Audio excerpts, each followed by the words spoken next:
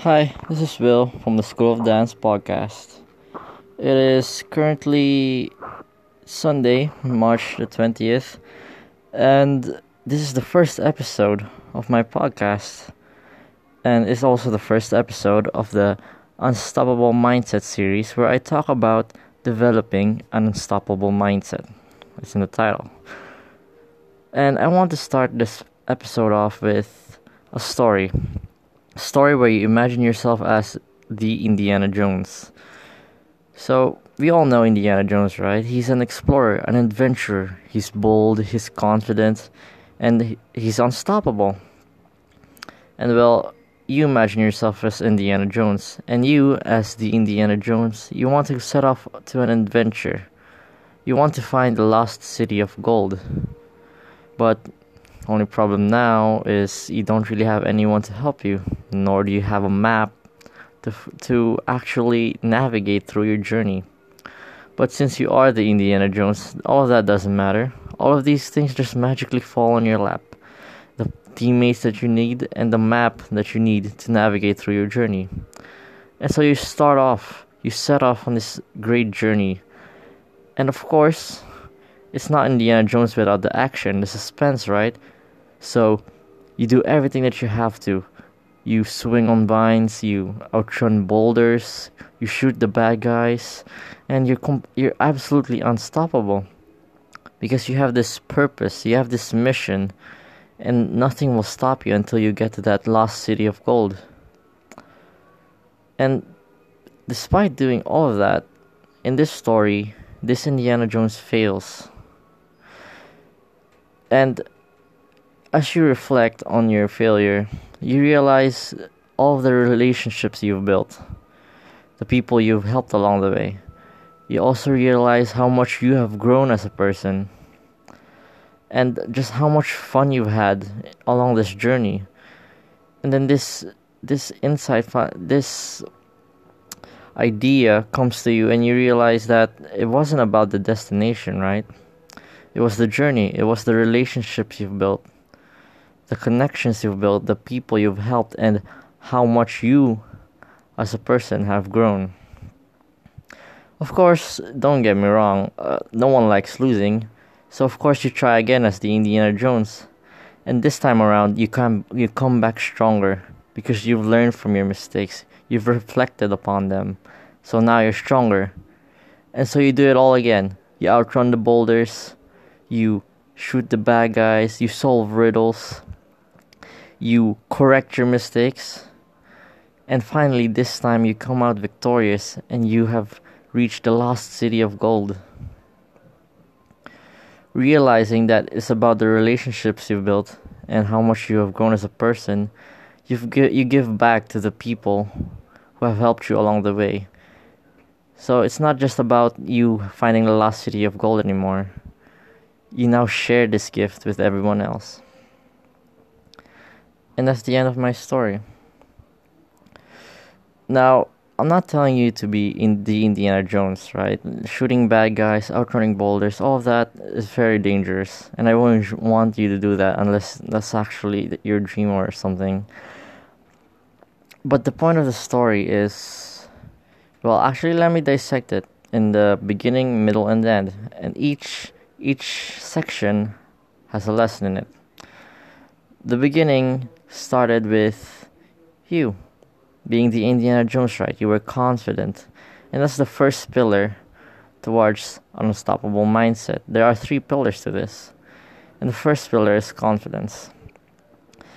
And you can't be confident without context. Let's say you're in a situation you've never been in before, right? Just out of nowhere, you're surprised. Let's say someone mugs you and you don't know what to do. You can't be confident in that situation because you don't have any, let's say, point of reference. So you just can't be confident. You've never done it before. You have zero experience. And so what's important in this situation is that you're courageous.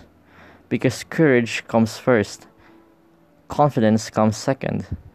So let's say you're speaking in front of an audience, right? The first time you're not confident. but you have to be courageous so that you get through it. And it might not be the perfect speech, but at least you did it.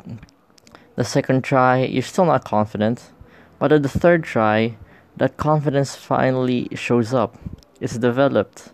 You're more comfortable on stage now. And so the lesson here is that courage comes first before confidence. Now let me give you a real life example. And this is my story. When I danced in front of 70 plus people for our school event. And I did this with my dance partner. The very first time I transferred into school, she has always been there to help me with dancing. And she was actually the person who got me into dancing. And we dance every day, practice every day, just for fun. And so she actually became my mentor, even though we were just the same age at the time. And then months passed, and then there was this school event, and we wanted to join in, of course. And so we practiced every day. We practiced, let's say, Matt Stefanina choreographies from YouTube. That was basically our go-to. And so this, let's call her mentor of mine, it was a day of reckoning, right? Everyone was there on stage watching, and it was our time on the stage. And we just danced, and let me tell you, it wasn't perfect, right? It was one of my first times to dance in front of that large of an audience. And it wasn't perfect. I was kind of offbeat. I kind of messed up a few movements, and I was really nervous at the time. So it wasn't perfect, but I had the courage to do it, and that's what mattered. And even though it wasn't perfect, the audience still loved it. They were all cheering for us. They complimented us. And all of that, and even though I wasn't confident, I had the courage to do it. And thanks to that courage, I took the next step on becoming a better dancer. And so after that dance, I went back to the classroom. Now, every time I dance or I perform just about anything in front of a large audience, I always get this major stomach ache that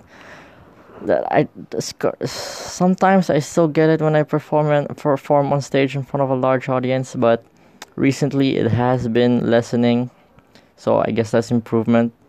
But at the time, it was one of my first times I got a really bad stomach ache, so I went back to the classroom limping. I first went to the clinic actually, because I had that major stomach ache. I lied down there for a few minutes. And then I finally went back to the classroom, also still limping. And I just sat down on a chair, trying to endure all the pain. And then there was our school president. So I was sitting there. She gently opened the door, and she just looked at me, and I was wondering why she was there. I mean, we just finished our dance. Why would the school president need to be here?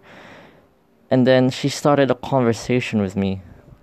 She told me that we inspired her, that we made her remind her of her childhood days when she used to dance like we danced that day.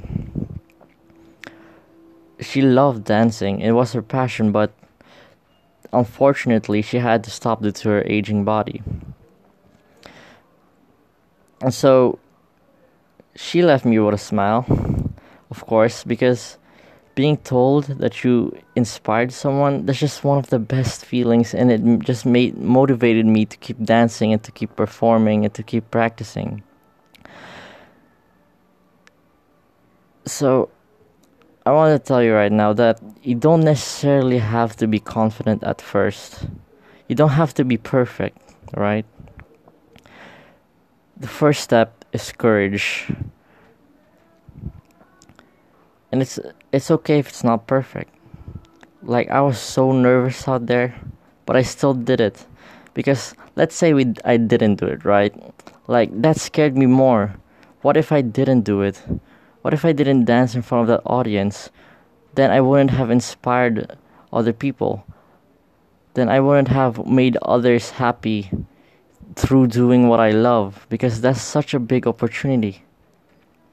And I don't want you to pass up big opportunities in your life. So I want you to be courageous, even though you aren't confident in a situation. So in the next episode, I'll be going deeper into how courage works and how you can improve your courage so that when that big opportunity comes, you can take it.